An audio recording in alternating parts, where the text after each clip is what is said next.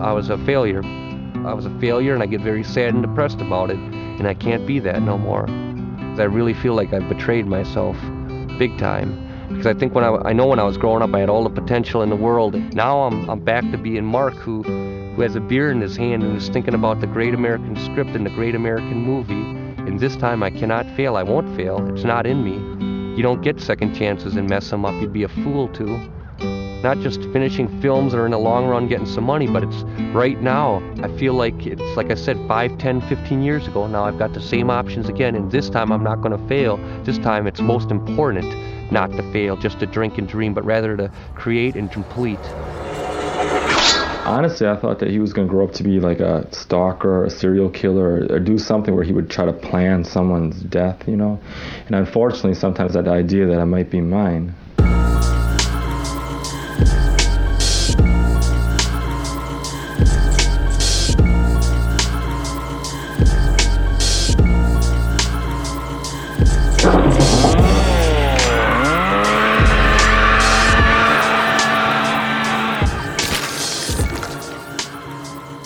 Welcome to Speak All Evil, the podcast you were warned about. I'm Trent, here with Kevin, Kat, and Dave. Hello. Hi. Hello. Hi. Hello.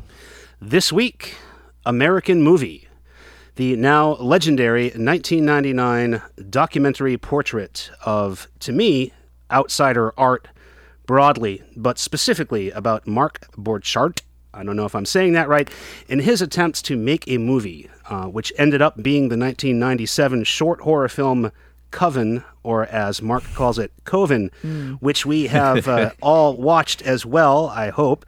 I wanted to talk about American Movie way back, like last spring or summer, and it was not online anywhere. You couldn't watch American Movie on any streaming platform. You couldn't rent it. You could watch it in like 15 parts on YouTube, but that was it. So it came up again the other day, as it does, and we noticed that American Movie is now on Criterion. You can rent it on Prime. You can rent it on Vudu. So it's back on the scene, which made me feel very, very good because I love this movie. Another movie we talked about back on the vampire episode, Near Dark, the 80s vampire Catherine Bigelow helmed film, one of my favorite vampire movies of all time, the now Academy Award-winning Bigelow deal, Catherine Bigelow. When we went to do that episode, that was on Criterion, and then it left by the time we recorded and published the episode. It hasn't been online anywhere since. There's like a weird version on YouTube that's kind of hard. I wouldn't really expect. Just hit Shudder. Yeah, it's on Shudder now, as is Shaitan, which we talked about recently. That was only on like 1 or 2 rental platforms. That's now on Shudder. We talked about Manhunter just recently on our Hannibal episode. That was a rental at the time. That is now on Shudder. Yes. So that makes me feel like we're on the right track. Do you think they're listening to us and then putting the movies that we talk about on Influencers. it? We are influencing Shudder. Wow. Obviously, Good for unquestionably, we are bringing you the things that you should know about. You can trust us if it's not readily available when we talk about it. We're not leading you down the wrong path. It probably will be available. We do our best to talk about things that if you're into film and if you're into horror film, you want to see and you want to know about. So I was very surprised to find that Kevin had not seen American Movie, and I was kind of jealous that he was going to see it for the first time. Kevin, what did you think about American Movie? Yeah, just like Taxi Driver, Trent, you're outing me now on like a weekly basis. Well, I think this might be the best documentary of all time. Wow. Mm-hmm. Yeah. Mm-hmm. Probably not. But it's definitely one of the most honest that I've ever seen. It was, at no point did you feel like Chris Smith, who directed this, was like exploiting things or egging on the characters in the movie. He was just capturing what was happening. So, like you said, Trent, it's following Mark Borchardt, I think is how you pronounce it. At least in some of the interviews I watched. It's capturing him trying to make Northwest a feature film, and he fails miserably at that. So he decides, you know what, I'm going to use this momentum, which I don't know how that's momentum, and I'm going to finish Coven, the short film. I watched this so many times. I watched it too. I fell asleep last night watching it again. I was trying to get home to watch it a fourth time. I love this movie. I'm going to purchase this movie so that I can watch this and it will lift me up or drag me down as the movie does simultaneously. Sure. But Yes. honestly, you watch documentaries, especially ones like this, and you can kind of pick up on where they're fabricating some scenarios or they're exaggerating things. And this, I feel like, is you are literally watching all the things that happened in real time, in real life. And I appreciated that. It's not necessarily like a happy movie, but like I said, it's just very honest. And I needed some of that this week. So I appreciate the pick. It's one of my favorite movies of all time, even not documentary, just any movie. I just love just the tone of this movie, the underdog story of this movie. It says a lot about class. It says a lot about the American dream, and that's why I love it. It's called American Movie. It's just Mike Shank. Mike Shank is my fucking hero. Yes. I actually compared Trent to Mike Shank in his editing skills this week on some of our movie pitches.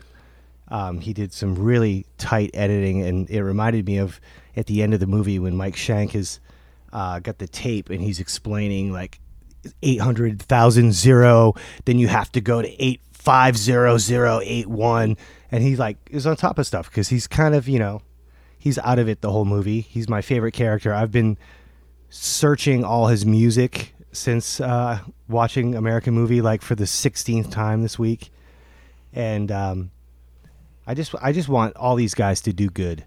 I just want them to do what they want to do and do good, and be able to survive like we do as like artists that are trying to do something and come from like a small town. Like, all of us know that kind of vibe because we're from Portland, Maine. So, Kat, have you seen this before?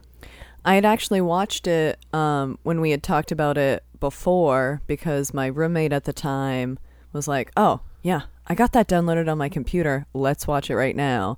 So I'd seen it before.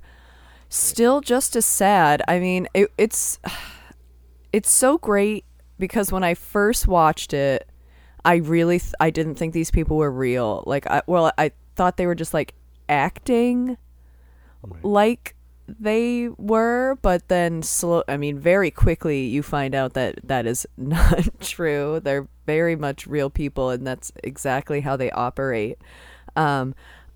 It's sad because this guy, he has such a vision, and you hear from all the people, like, his family and like the people from his past, that he's always had this vision. And then there's like that sad moment when they're like, yeah, I just thought maybe he was just gonna become like a serial killer or something, or like he was gonna do something real fucking weird, and like, or you're gonna find out about it on the news.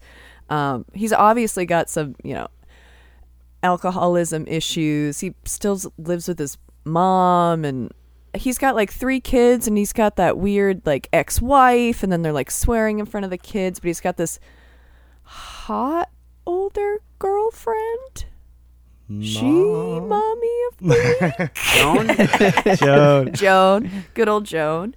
I don't know, it definitely has like its funny parts where you're like, oh, those crazy kids, but it's mostly, I don't know, it was just kind of a bummer. It's a beautiful movie. I really love it. I was happy to watch it a second time. But I do really love Mike. He is definitely my daddy of the week with his little mustache. I feel like it transcends, like, because of him telling everyone the whole time they need to follow their dreams and have a purpose and live for something. And in the end, he kind of delivers on that. If you think about it, like even Uncle Bill and Mike Shank and Uncle Ken Bill Keene and all these Uncle guys, Bill. they're all eradicated for all their efforts in the end, because you think of how far this movie went based on their characters. Or You say they're people. They're eradicated?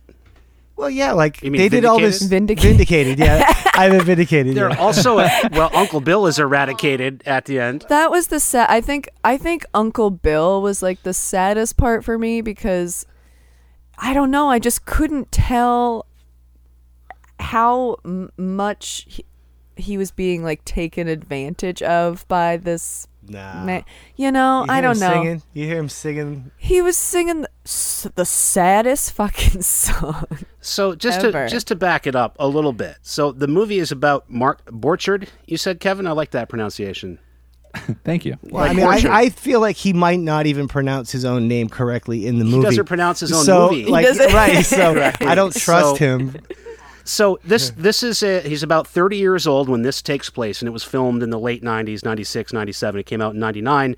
He's a struggling independent filmmaker, and he's trying to make this movie called Northwestern. This is his sort of like blue collar, sort of lost soul, lost town type. And the documentary film American Movie starts out showing him making Northwestern, but he doesn't get very far. In fact, it's kind of sad. Like by the third production meeting for Northwestern, nobody's there. So he decides he's going to finish the short film Coven, or as he calls it, Coven, that he started like 3 years before. And so he has this whole cast of, this is very, very hard Scrabble, very outsider art. He has this whole cast of his friends and his family and like these local Playhouse actors that he does these Halloween radio shows where he scripts, and people come in that are anywhere from total novice actor to, I loved the guy, was it Robert Richard Yorg? Yes. Richard Robert Yorg. He goes by the three names. He has the Yeah. scarf. He really sees himself as like this, you know. He's an actor. Yeah, An he's a actor. thespian. Born to Yeah, be an a actor. A thespian of the Rust Belt. Yeah. He looks like he was going to show up in like House of the Devil or something. Yeah, so everything is very catch as catch can and by the seat of the pants. And the thing about this movie to me is that I honestly found it much more inspiring at the time. I saw this like 2000, like as soon as it hit DVD, I saw this movie, and I found it a little bit more inspiring in terms of outsider art against all odds at the time. But now when I'm watching it, I'm watching events that took place 25 years ago, and the only movie that has ever come out of any of it is Coven. So, you know, at the time, Northwestern's not done. yeah, at the time when this came out, you thought, wow, he won, he succeeded. He does finish the movie. It's a 36-minute movie, and that is available online. We'll talk about that. He finishes the movie, and it plays at the local theater, and there's a line out the door, and it's sort of a happy ending in that sense. But when you think about the fact that that was 25 years ago, and he never did finish Northwestern, which, Kat, you talked about his uncle who was financing a lot of this being taken advantage of, who actually left him $50,000 in his will because he died shortly after they finished making this movie and before American Movie was released. What happened? What when did it he passed do with 25 that? What if he years- killed him? Maybe he did. I don't we gotta know. make a sequel. But We gotta make a sequel to American Movie where he killed Uncle Bill. That's my movie pitch. But my question is, if this is inspiring, and if we are to embrace this vision of outsider art, where are the rest of the movies? It's What else? I I think mean, he's he been got- busy on Letterman. He was on Letterman a bunch. He was. He was on like- Letterman in 2017. That's not that long ago. Oh, It's wow. so And- long after American Movie. Kevin sent me some links to some interviews with him talking about horror movies and stuff. And you said he knows way more than us, which I don't necessarily agree with that. But Maybe me. but yeah, he's still doing stuff. He's still like He's doing hanging in there. stuff. He's Joe Pera on Adult Swim. Mm-hmm. He's at the bar in Milwaukee in an episode of that. Oh shit! Really? Yeah, Joe Pera talks with you. Yes. exactly. Oh my god. Yeah, so he does a lot of those like types of appearances, and Milwaukee, it just he's a guy, who appears on things, but he has never made another movie. But he's shown up in like The One, which is like the Jet Li, Jason Statham like action movie. Showed up on Family Guy. He had a role in Cabin Fever 2, which was directed by Ty West. It's just so long. And that interview that Dave's talking about, which was something like The Movie Guys or something like that, I don't think that was all that long ago either, right, Dave?Id you catch yeah, the he had year the on white that? beard that was braided. Yeah.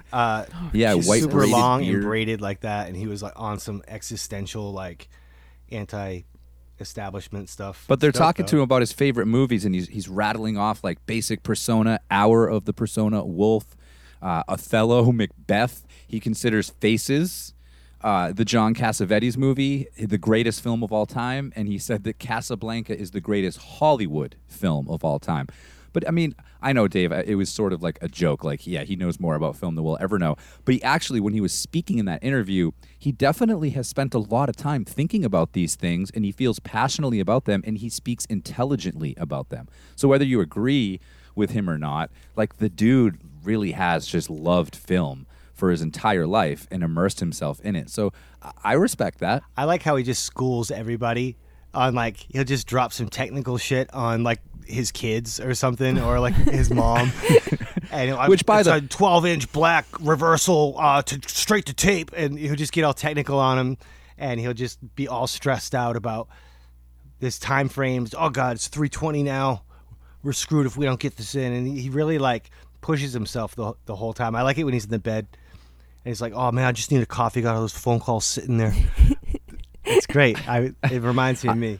I was hoping that one of you guys would bust out both a Mark Borchardt impression and somebody would do a Mike Shank impression, because I'm incapable of either. I didn't get any impressions together for this week, but speaking of the scene where Mark is in bed, my favorite thing about where he's in bed was there's a flashlight next to him.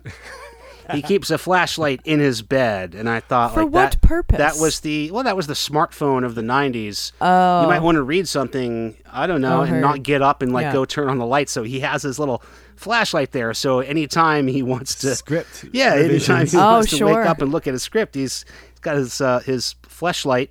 His right there in the bed. There's a big difference. That's a Freudian slip. I appreciated the way that the movie really set up how much of a disaster he is, and then they just sort of like snuck in there a little ways in. Oh, by the way, he has 3 kids. Oh, like, yeah. My jaw hit the freaking floor. I was like, this guy has 3 kids? Oh my God. Yeah. Well, they don't live with him. I like it when they're like, "Would you kids like to make movies when you grow up?" And they're like, "No, because it takes like 100 hours."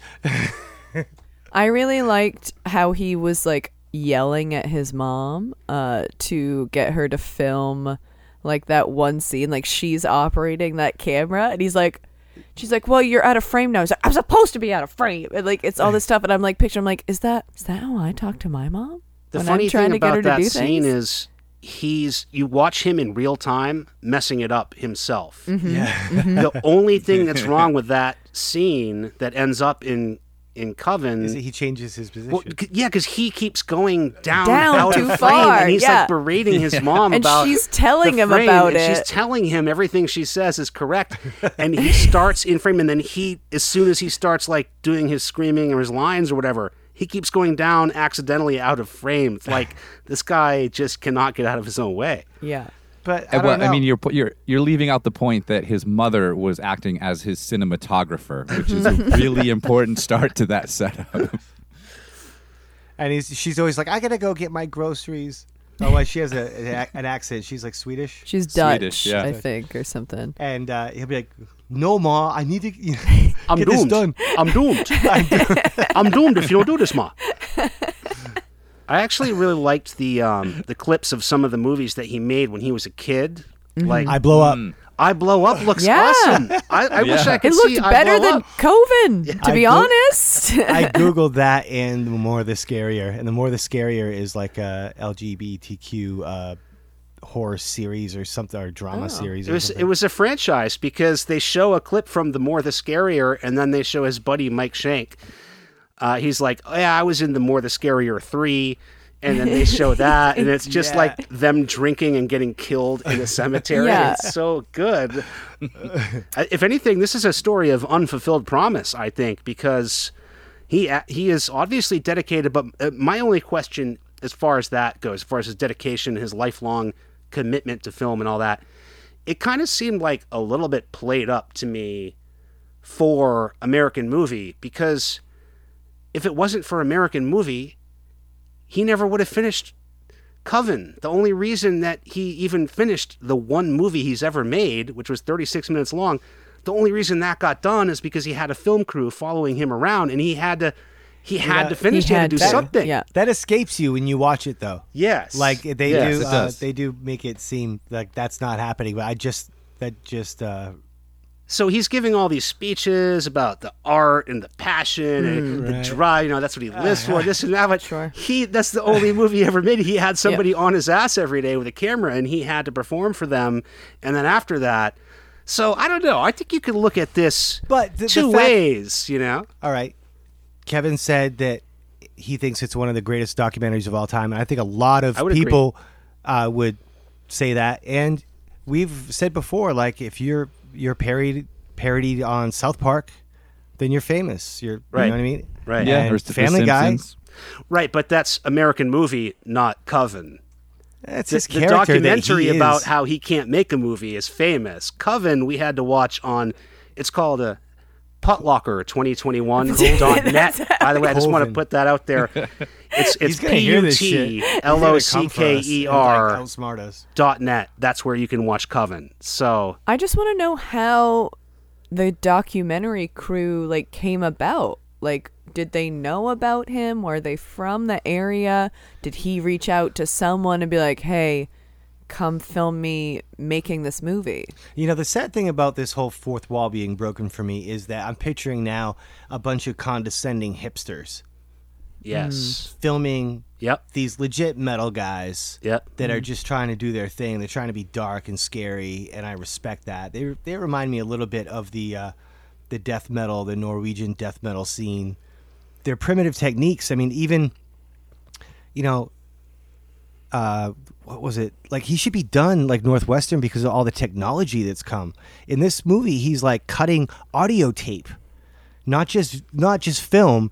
They're chopping up audio tape and splicing it together. Like, that is like some old technology. You can make Coven in an afternoon now. Exactly. Did you guys see? I don't know if Yes. anybody saw Unsane, the Steven Soderbergh movie from just a few years ago. Right. He I saw shot it. the whole thing on an iPhone. Right. So there's really no excuse if you have any resource at all, and it Yeah. really is the most important Maybe thing. that's the thing. Maybe next year Northwestern will come out and it'll be the greatest movie of all time. Highly doubtful. I think it was, I don't know, it was kind of sad to see the footage from the original Northwestern because they were all so young and they just seemed so bright-eyed and bushy-tailed and excited to I do thought you were gonna it. say cute. They were Mike was cute. He was a cutie. I would have smooched him. Wow. Nice. But I don't know, not but it was sushi. just kind of it was just sad to then go and look at them now. They look much older than 30. Because that footage was already old at the time of the filming. And I think that Dave raised an interesting point. You could look at this American movie as being somewhat exploitative of, where you mentioned the hipsters come in you're kind of turning this very regular working class guy into this sort of spectacle. And you go and win the grand jury prize at the Sundance Film Festival, which is, how American Movie kind of blew up. And you walk away, and Chris Smith has gone on to do stuff that your average household person could have easily seen. You could look at it as sort of capitalizing and sort of making a zoo exhibit out of Mark and out of his family and out of his friends. I mean, it's very intimate. You watch Uncle Bill essentially die through the movie, who's probably my favorite character. It's either him or Ken Keane. I love Kenny. I do too. Kenny I love Keane is so good in this. Yes. But I think that's another angle you could possibly take. Well, I mean, Kat wanted to know how this came about. So Chris Smith, the director, somehow met Mark Borchardt while he was editing his first film, American Job. And apparently Mark talked his ear off, and Chris Smith was like, I got to check this out. And the movie would go on to win the Grand Jury Prize at Sundance for documentary in '99. And like you said, Trent, this guy's gone on to do the Fire Festival doc, the Madeline McCann series on Netflix, which is fantastic. He's done some pretty legit stuff. I still don't think he was exploiting Mark at all. I really think that he made this sort of mock documentary American Job, and then had a real life version of what he was trying to do fall in his Right, lap. right. And was like, hey guys, you want to go roll film on these people? Then at no point did I get like Bill might have been hamming it up at times. He definitely because there was, was a and I love camera it. in his face. But that's what you expect from Bill is Mark's elderly uncle, and by Mark's family standards, Bill's the rich guy, and I don't know what exactly that means. But Bill is simultaneously one of the most entertaining, but also one of the saddest characters to watch in the entire film. And when it got to like Mark bathing him scene, No, Yeah. this wasn't The only- sad at the all. I didn't think that was sad. This was the I- greatest Thanksgiving was of nice. all That- time, is what it fucking was. They had God. turkey, they had peas, carrots, potatoes. Yeah. Uncle Bill asked for a knife. And you know how quickly Mark got him that knife? Yeah. And he bathed the man, and he had peach schnapps, and he sang songs, and it was Yeah, beautiful. yeah. Like, I thought it was great. Well, that's one of the ways that Uncle Bill is introduced is by Mark's dad, Cliff, and he says in the movie, Uncle Bill is notoriously tight with his money. It's really hard to ever shake anything out of him, but Mark just has this way of getting to him, and I thought it was like a very sweet relationship where Mark did go and get him and pick him up for Thanksgiving and bring him over and give him a bath and give him his schnapps with Sprite and make sure that he was, hanging out with people and spending time. You kind of got this feeling that even though Bill is kind of losing his senses a little bit, there was enough poet in him. He's reading his songs, he's singing and stuff. And I felt like there was enough in him to recognize that this kind of black sheep of the family, this Mark guy who wants to make these movies, like, I like him. And he's got something that maybe the other people don't have, that even in his waning days he can appreciate. And he did put up the $3,000, I believe it is, for Coven. And Mark would end up selling, his goal was 3,000 copies to make Bill's money back. He sold like over 4,000, maybe more now. You can actually buy Coven directly from Mark in DVD if you choose to do so. But he left Mark more money in his will. So I thought that was really the proof of the pudding that their relationship was real. Speaking of money, this movie did make 1.2 mil at the box office. I have no idea what cut of that was Mark Borchards, but that's pretty good money. I mean, by paying $3,000 for Coven and then raking in 1.2 mil. Well, yeah, with, that's what American Movie made. Yeah, not what Coven made. Yeah, not Coven. Sorry. Yeah, to clarify. But like Dave was talking about the greatest Thanksgiving ever, and obviously we're spending some time with Uncle Bill when Mark says like cinema, and Bill looks at me and goes, cinnamons. and then later it cuts to like Uncle Bill just lying on the floor on Thanksgiving Day. I feel like Uncle Bill, like when I hang around with like Kat, even Caitlin and like Ben, I feel like Uncle Bill, and I strive for that. Like when I'm old like that, I want to be hanging around metalhead filmmakers and doing some crazy shit. And it was so cool that that's what he was. He was like a very, very elderly man, like almost dead, chilling with these metalheads out like making the horror movies. It's awesome. Yeah. I think my favorite Uncle Bill quote was, "I don't have dreams anymore." There's so many. Oh, no. Oh. He's so quotable. Oh my God. I just want to get that. Like, I want to cross stitch that and like put it up in my living room. like instead of live, multiple laugh, sales love, to Yeah. whom? That'll be the day. Yeah. those are the lines I That'll like. be the day. Uncle Bill is the guy that he has a pessimistic line for everything. I love when they're at the Love diner it. and he says, "Nice day if it doesn't rain." Just out of nowhere. Like, why would you? And then he cracks himself up forever. Yeah, and then he kind of side eyes the camera. He's kind of doing. He knows. He knows Yeah. he's being Yeah. the grumpy, senile uncle, and he Yeah. knows that that's his role in the movie, and he's doing it. That's what I wanted to talk about before, is that the movie reveals slowly that Uncle Bill is actually sharp. Yes. And that he's like spot on. He knows everything that's going on. So the thought that he's outsmarted by Mark is like preposterous. He knows Yes. what's Yeah. going on. I agree. $280,000. Like, and he's like, If it's true, I don't know. Like, he doesn't know. and I also like when Mike wins the lottery multiple times, but the first time he's like all smiles and he doesn't want to tell anyone because that he won $50 because they'll want to borrow it. Yeah, that's right. Oh. They get him down in the basement. I don't want those guys to know I won $50 on scratch tickets today. Mike is in recovery. He's in AA. He doesn't drink. He doesn't drug anymore, but he does scratch tickets. And the most amazing thing about Mike Shank is that he seems to have dosed himself straight. That's the impression. Yeah. Like he took so much acid that Yes. he could only end up straight, and now he's never going to drink or do drugs. Yeah. He has the greatest quote, and he always has like this sort of like perma grin on. Yes. So And cute. he's like he's talking about how like his scratch tickets in the lottery is better than like the drugs and alcohol. And he's like, because when you use drugs or alcohol, especially drugs, you always lose. And then he smiles, and I'm like, you're what? totally still Like, doing yeah. drugs, or you're just permanently fucked up. Yeah. No, it's a good point. I mean, he's addicted to scratch tickets, but hey, sometimes he hits it. With drugs and alcohol, you never hit it. You're just always paying out. It's like I picture like the more you know, like boom. Mike's leading the local Dare chapter. Oh. I'd let But him. back to Bill. Bill has the best scene in the movie. The scene where Bill's in the car trying to remember his lines is, other than Mike is the totally the show stealer with his like little, like he'll fly in and just provide comedic relief and very profound outlooks on life at the same time. The scene with Bill in the car is, I kept watching that over and over again to be like, I'm laughing this time it makes me upset. I'm laughing again now. It's unbelievable. And Bill's totally not playing that up for the camera. We talked about Kenny Keene a little bit, Mark's childhood friend.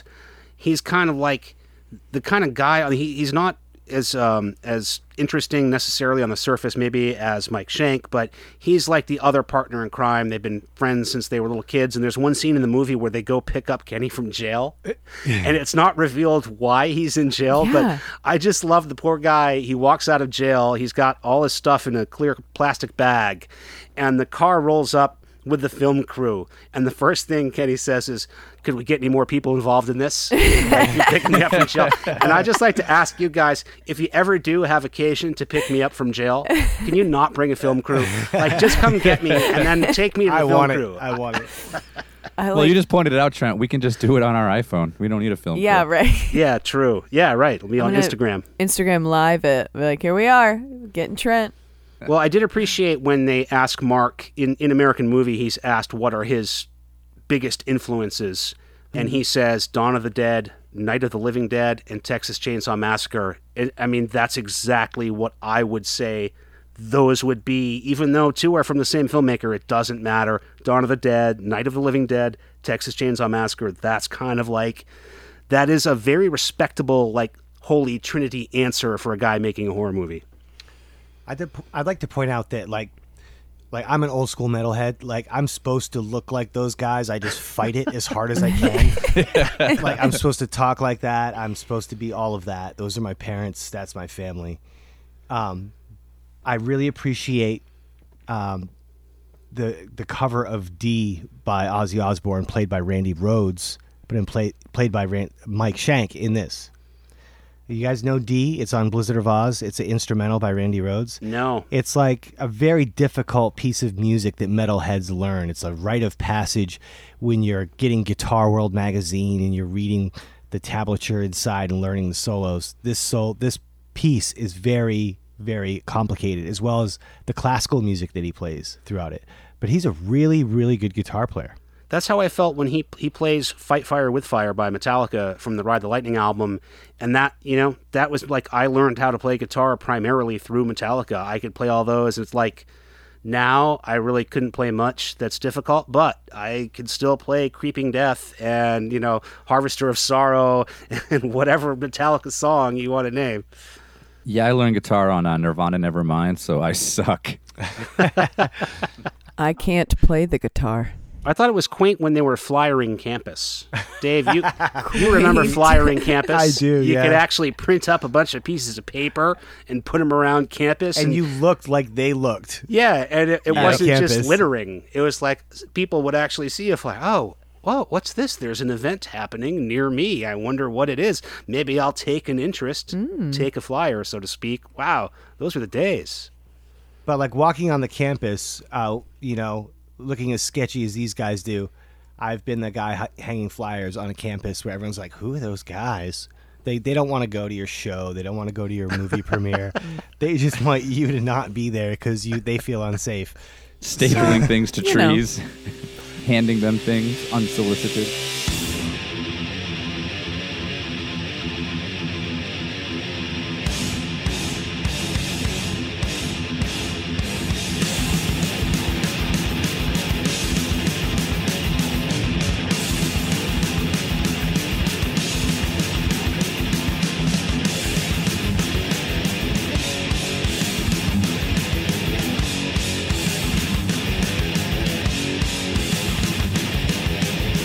So everybody watched Coven, right? Did you guys all watch Coven? Yes. Unfortunately, Yes. Let's go. I want to go around the horn. Kevin, what did Okay. you think of Coven? So I watched Coven before I watched American Movie. Weird. Weird. So- So awesome. I have a very I think I have a unique perspective on this, and I actually enjoyed Coven. It's ridiculous. It's not good, but I liked it. It was entertaining as hell, and then I went back and watched it after watching American Movie, knowing exactly what it took to make this movie, and I liked it even more.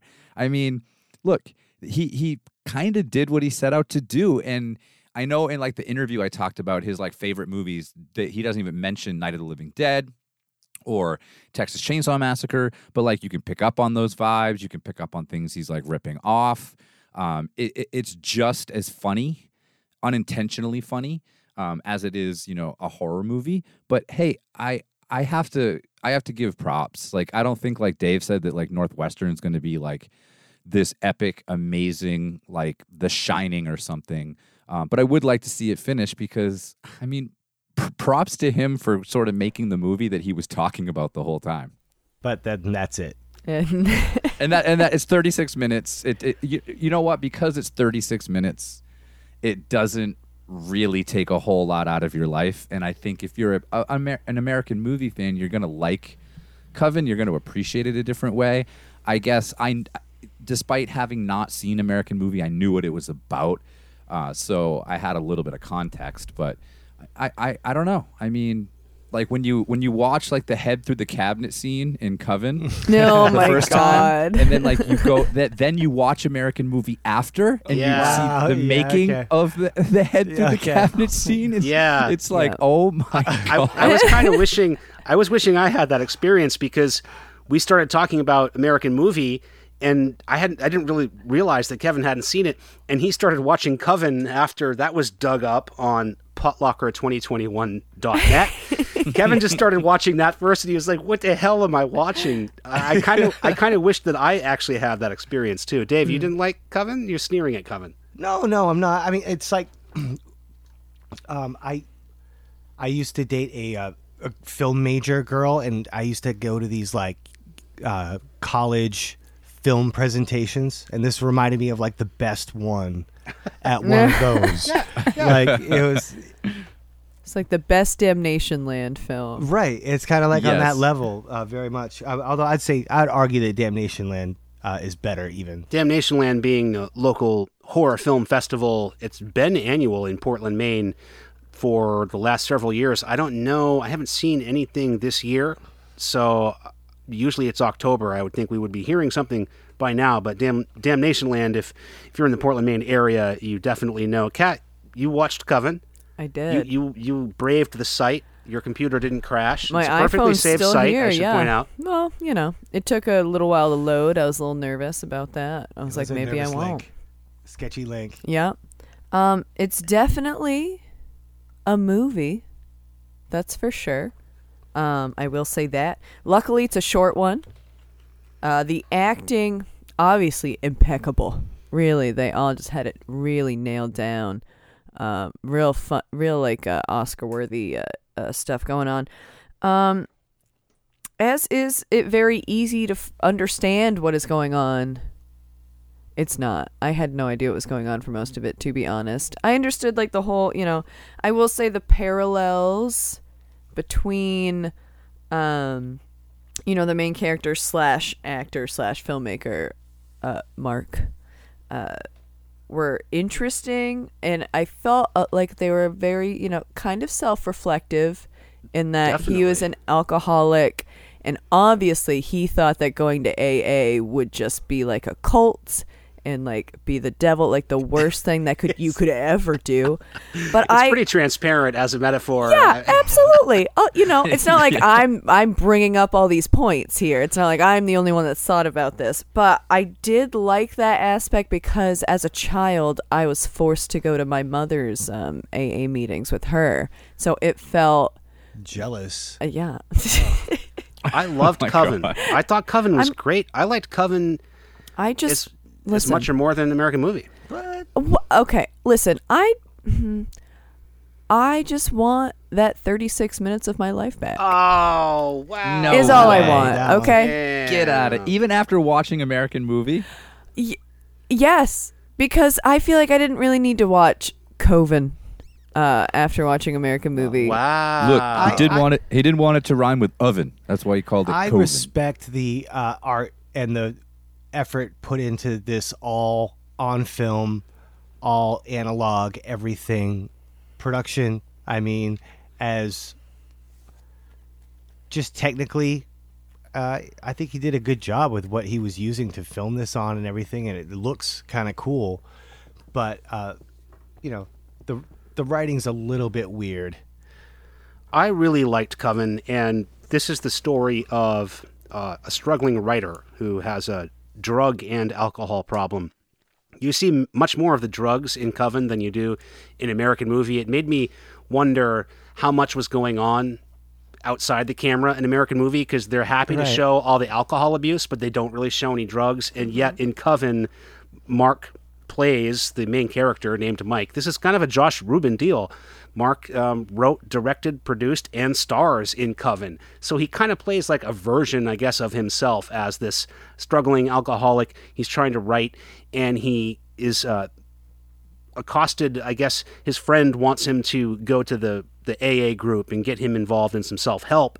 And the self-help group turns out to be much darker, and the movie is kind of like a rejection of the cultish aspects of group therapy and AA and self-help. And like I said, it's all fairly transparent. I liked that he named himself Mike in the movie, which is his best friend Mike Shank's name, who would end up in recovery in AA. Now, this is years later, but like he makes this movie about how that's all garbage, and then his best friend ends up in the program in the documentary movie.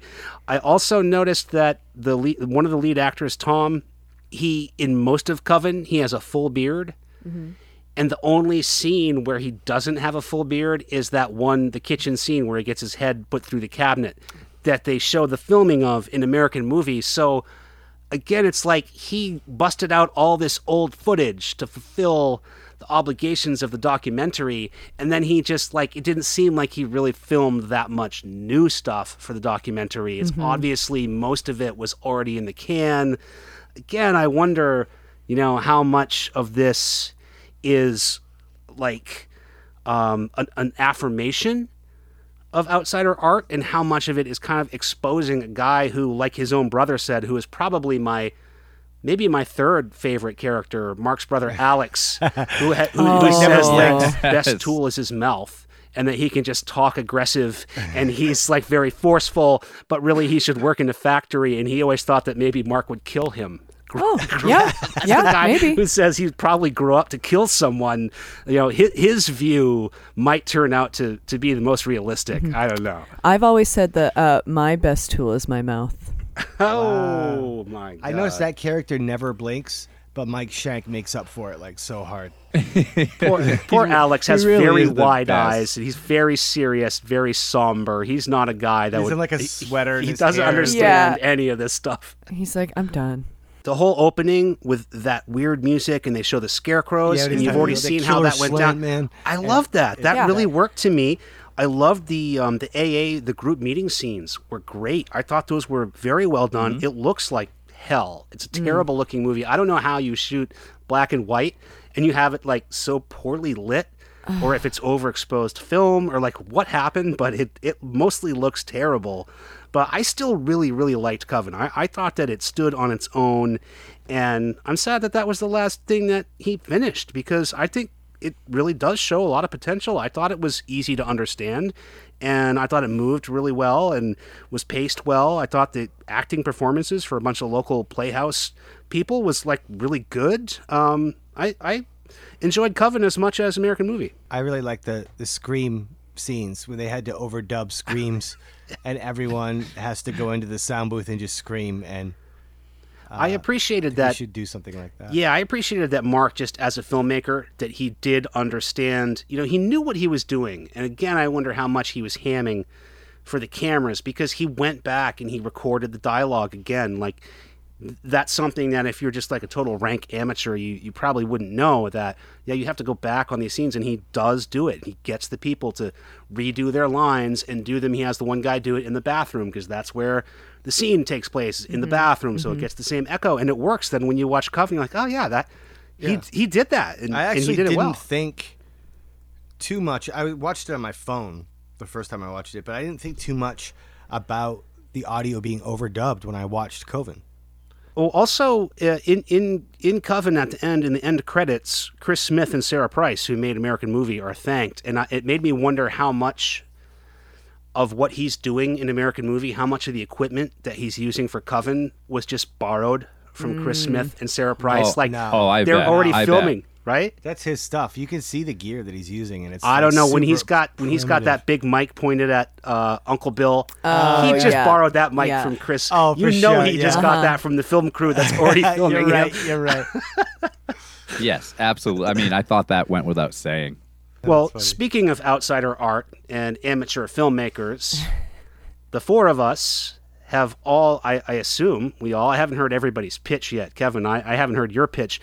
We've all decided that we should think about what we would make if we were going to make a horror movie ourselves, if we were going to be the Mark Borchardt of our own podcast, what we would come up with, what that would look like, what it would sound like, and what it would be. Kevin, can you give us a pitch? Oh, wait, I thought I was like recording it. Well, are you? I don't know. Yeah. Yeah. So you have a recorded pitch. No, I'm going to work on it. You're going to have a recorded pitch. Me too. Yes. See, this is already so perfect. It's very American Movie. Hey man, I need a little time, man. I will Hey, be man. making Well, it. Look, man. maybe you could. Can you? Oh shit! It's almost 9:30. We gotta get these in. I had to get my 12-pack of PBR and watch the Packers game. You're actually That's Mark really what I'm Borchardt, about. and maybe I'm Mike Shank. Well, can Now you? I'm thinking can you? differently. Like I can't speak too good, and you're like running the whole thing, and you're always stressed about all these technical things. I think. Can I get a witness? I think it's an open question on Speak All Evil. Who would be who in American Movie? She's Ken Keene for sure. Well, Kevin, can you give us an elevator pitch? Can you tell us a little bit about your idea? I have two that I'm mulling over Okay, right now. let's hear it. So one is based on a true story. One night we had recently bought our house, and our bedroom is on the second floor, and the house had a basement, and we were literally just reading and like falling asleep, and we heard like a bunch of like racket like in like a little stand of woods near our house, and we were like, what the hell is that? So we fall asleep, and at about 2:00 in the morning, both of our doors downstairs are being pounded on. So like we wake up, like we're like, what the hell? So we come downstairs and we realize it's both doors. So Allison's like, I'll take the back door, you get the front door, and we see that it's the cops. So Allison opens the door, I open my door, and a cop is immediately like dragging me outside. Like, you need to get out of the house and get outside right now. And so he's asking me questions like, what were you guys doing tonight? Like, what's going on? And I was like, we were just sleeping. Like, I'm in boxers and a t-shirt, and it's like, I think like February, so it's a little cold in Maine. And he's like, yeah, well, we get a 911 call from your house.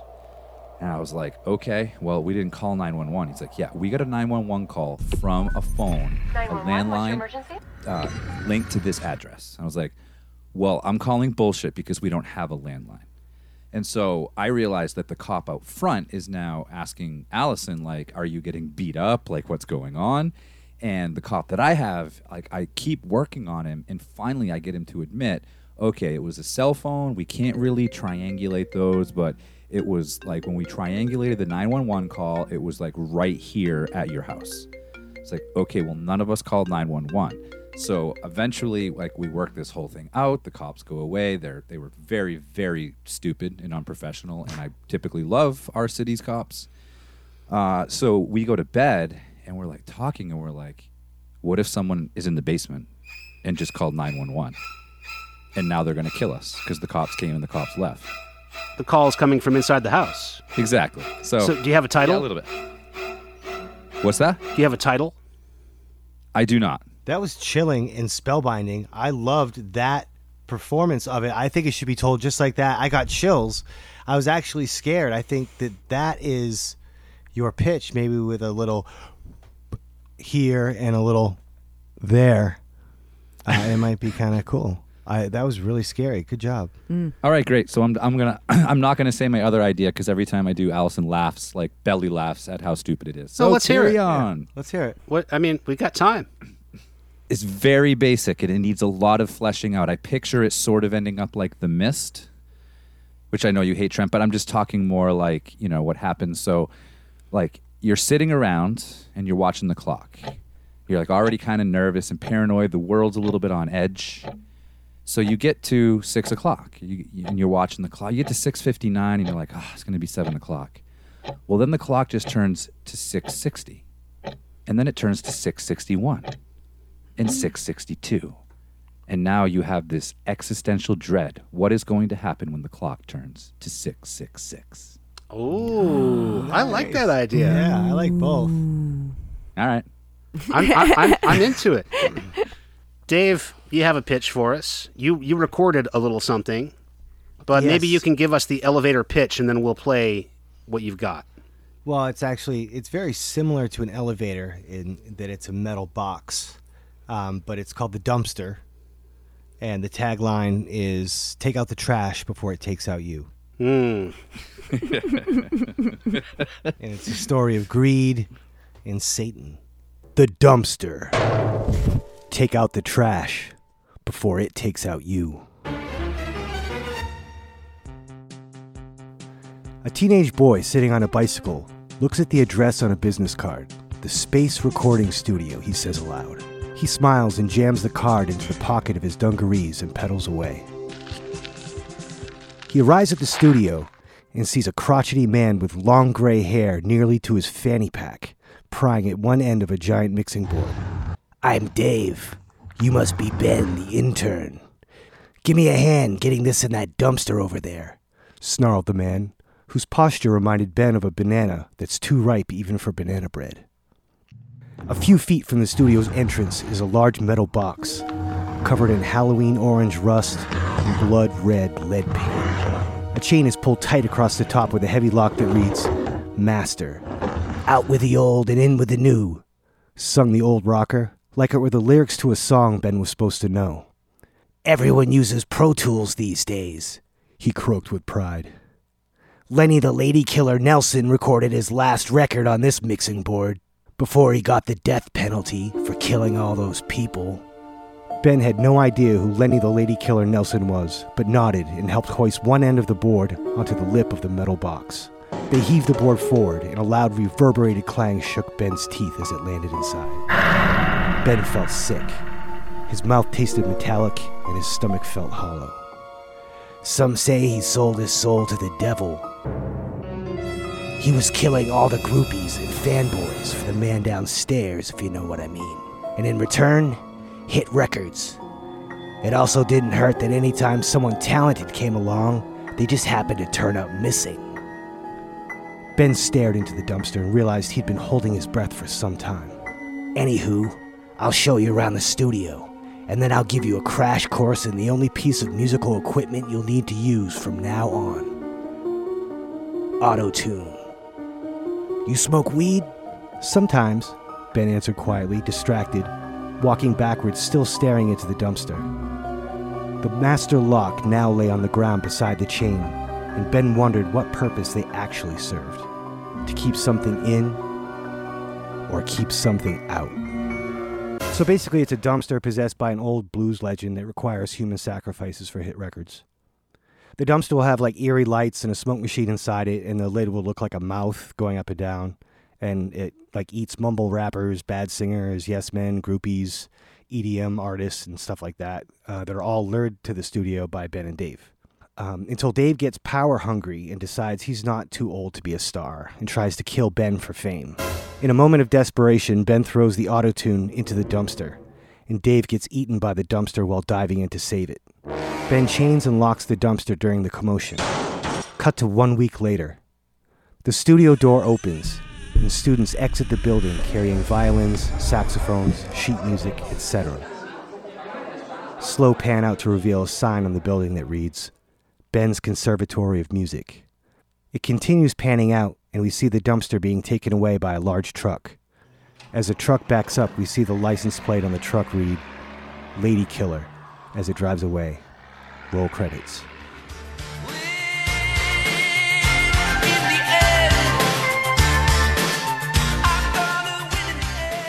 Oh, that was amazing. Wow.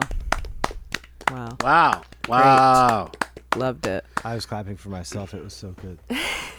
Kat, give us a pitch. You're in the room right now I've with got a producers. What's your pitch? This is my pitch. All right.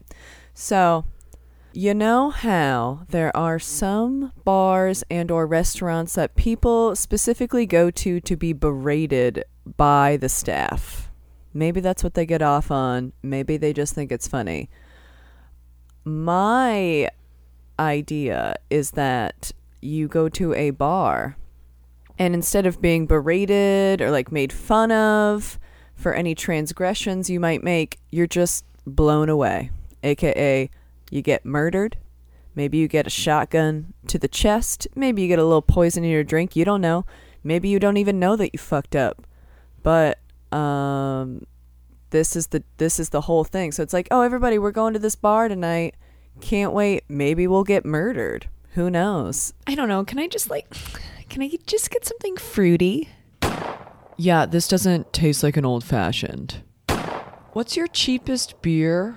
What do you mean I can't get in without my ID? Hey, sorry, I just spilt beer all over the pool table. Yeah, can I get another one? Hey, excuse me.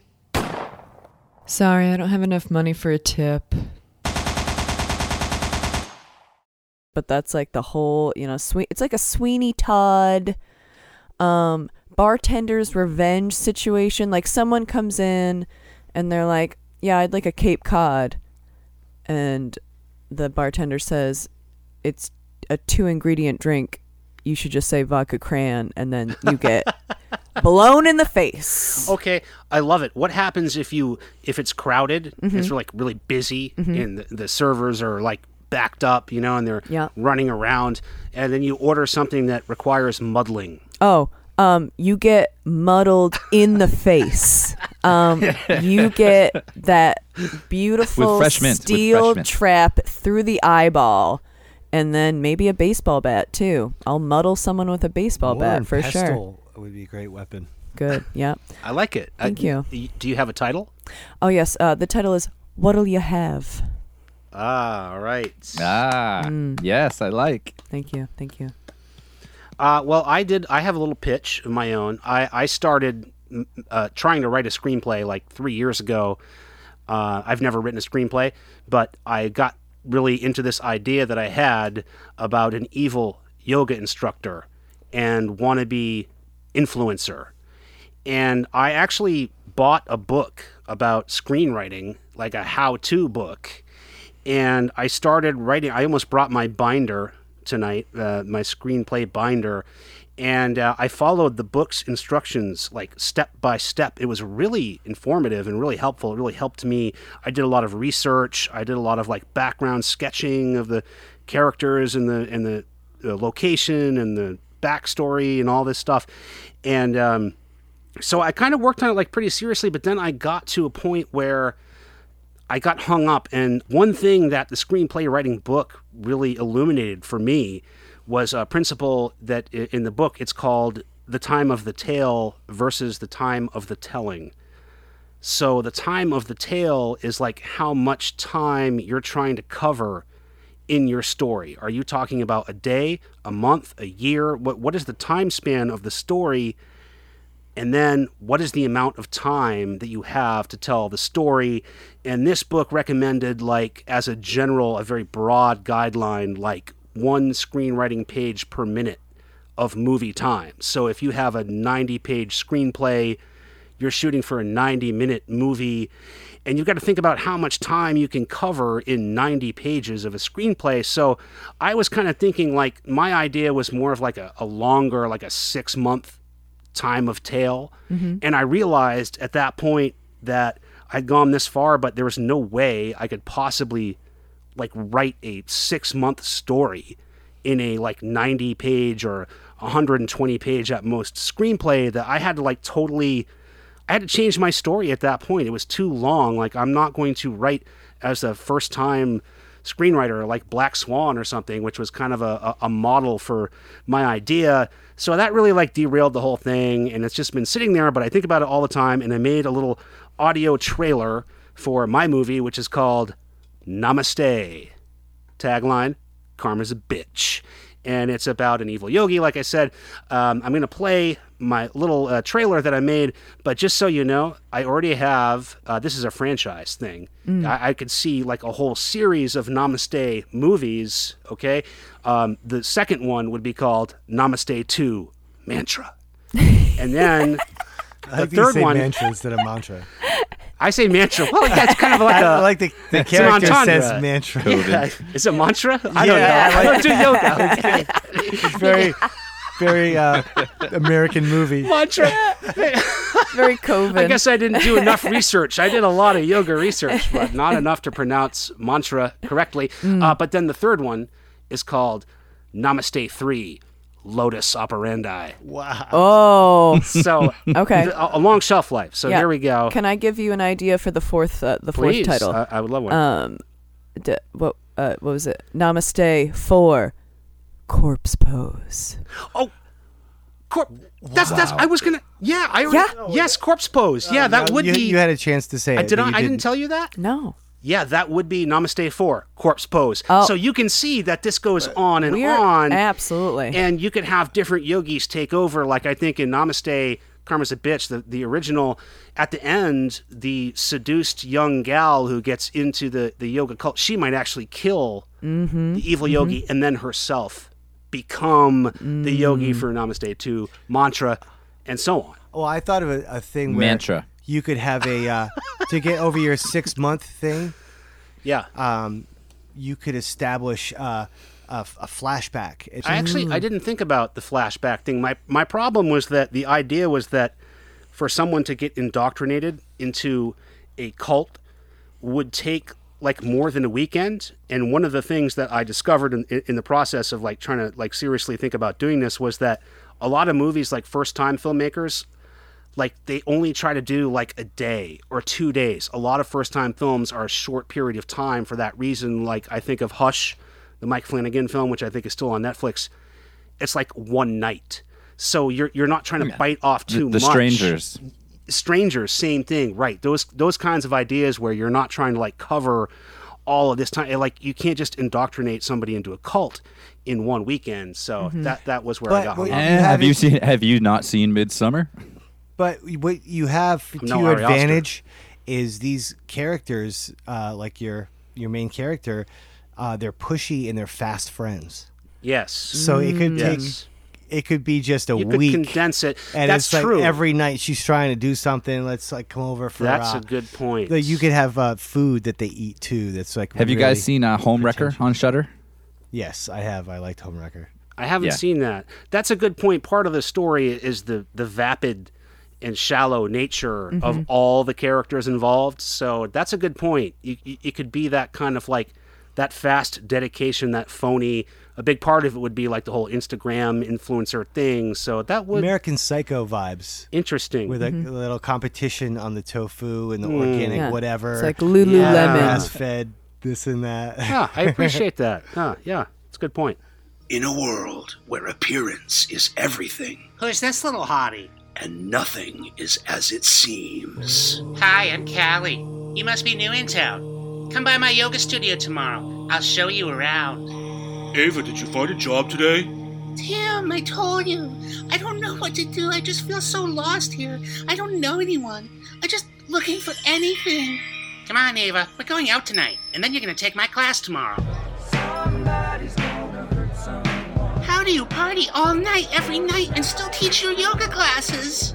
It's easy. Take these. I'll show you a mantra. Ava, get up.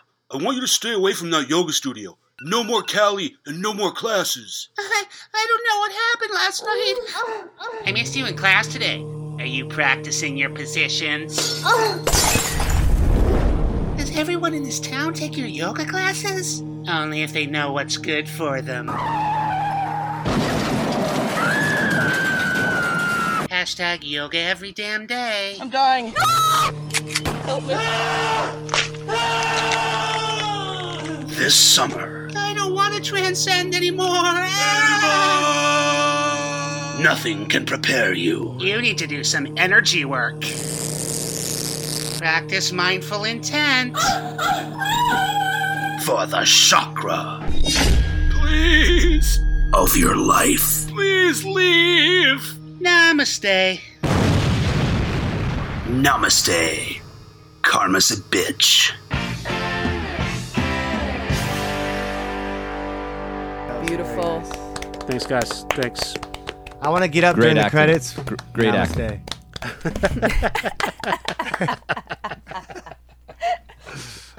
If I could, maybe not end, but I do want to have a trivia session. Okay, let's do it. So somebody on IMDb took the time to watch American Movie and count the amount of times that Mark Borchardt says man. So I want everybody to guess right now how many times he says man. I know the answer, so I shan't to be guessing. 2000. Kat. 69. I would have counted the dudes because there are a lot of dudes. I'll do that. I'll do that next. If I'm going to go man, I would say in American Movie, Mark says man. I'll go a little bit under. I'll say 50 times. 151 times. Wow. Wow. So by Price is Right Dave. rules, Wait, no, Dave went over. who wins? I win. Cat You wins. went over. Nuh-uh. Oh, no, you won. By Price is Right rules. 69. Thank you. Now I get a round of applause. Thank you. Yes. Okay, next. You get a copy of Coven. No!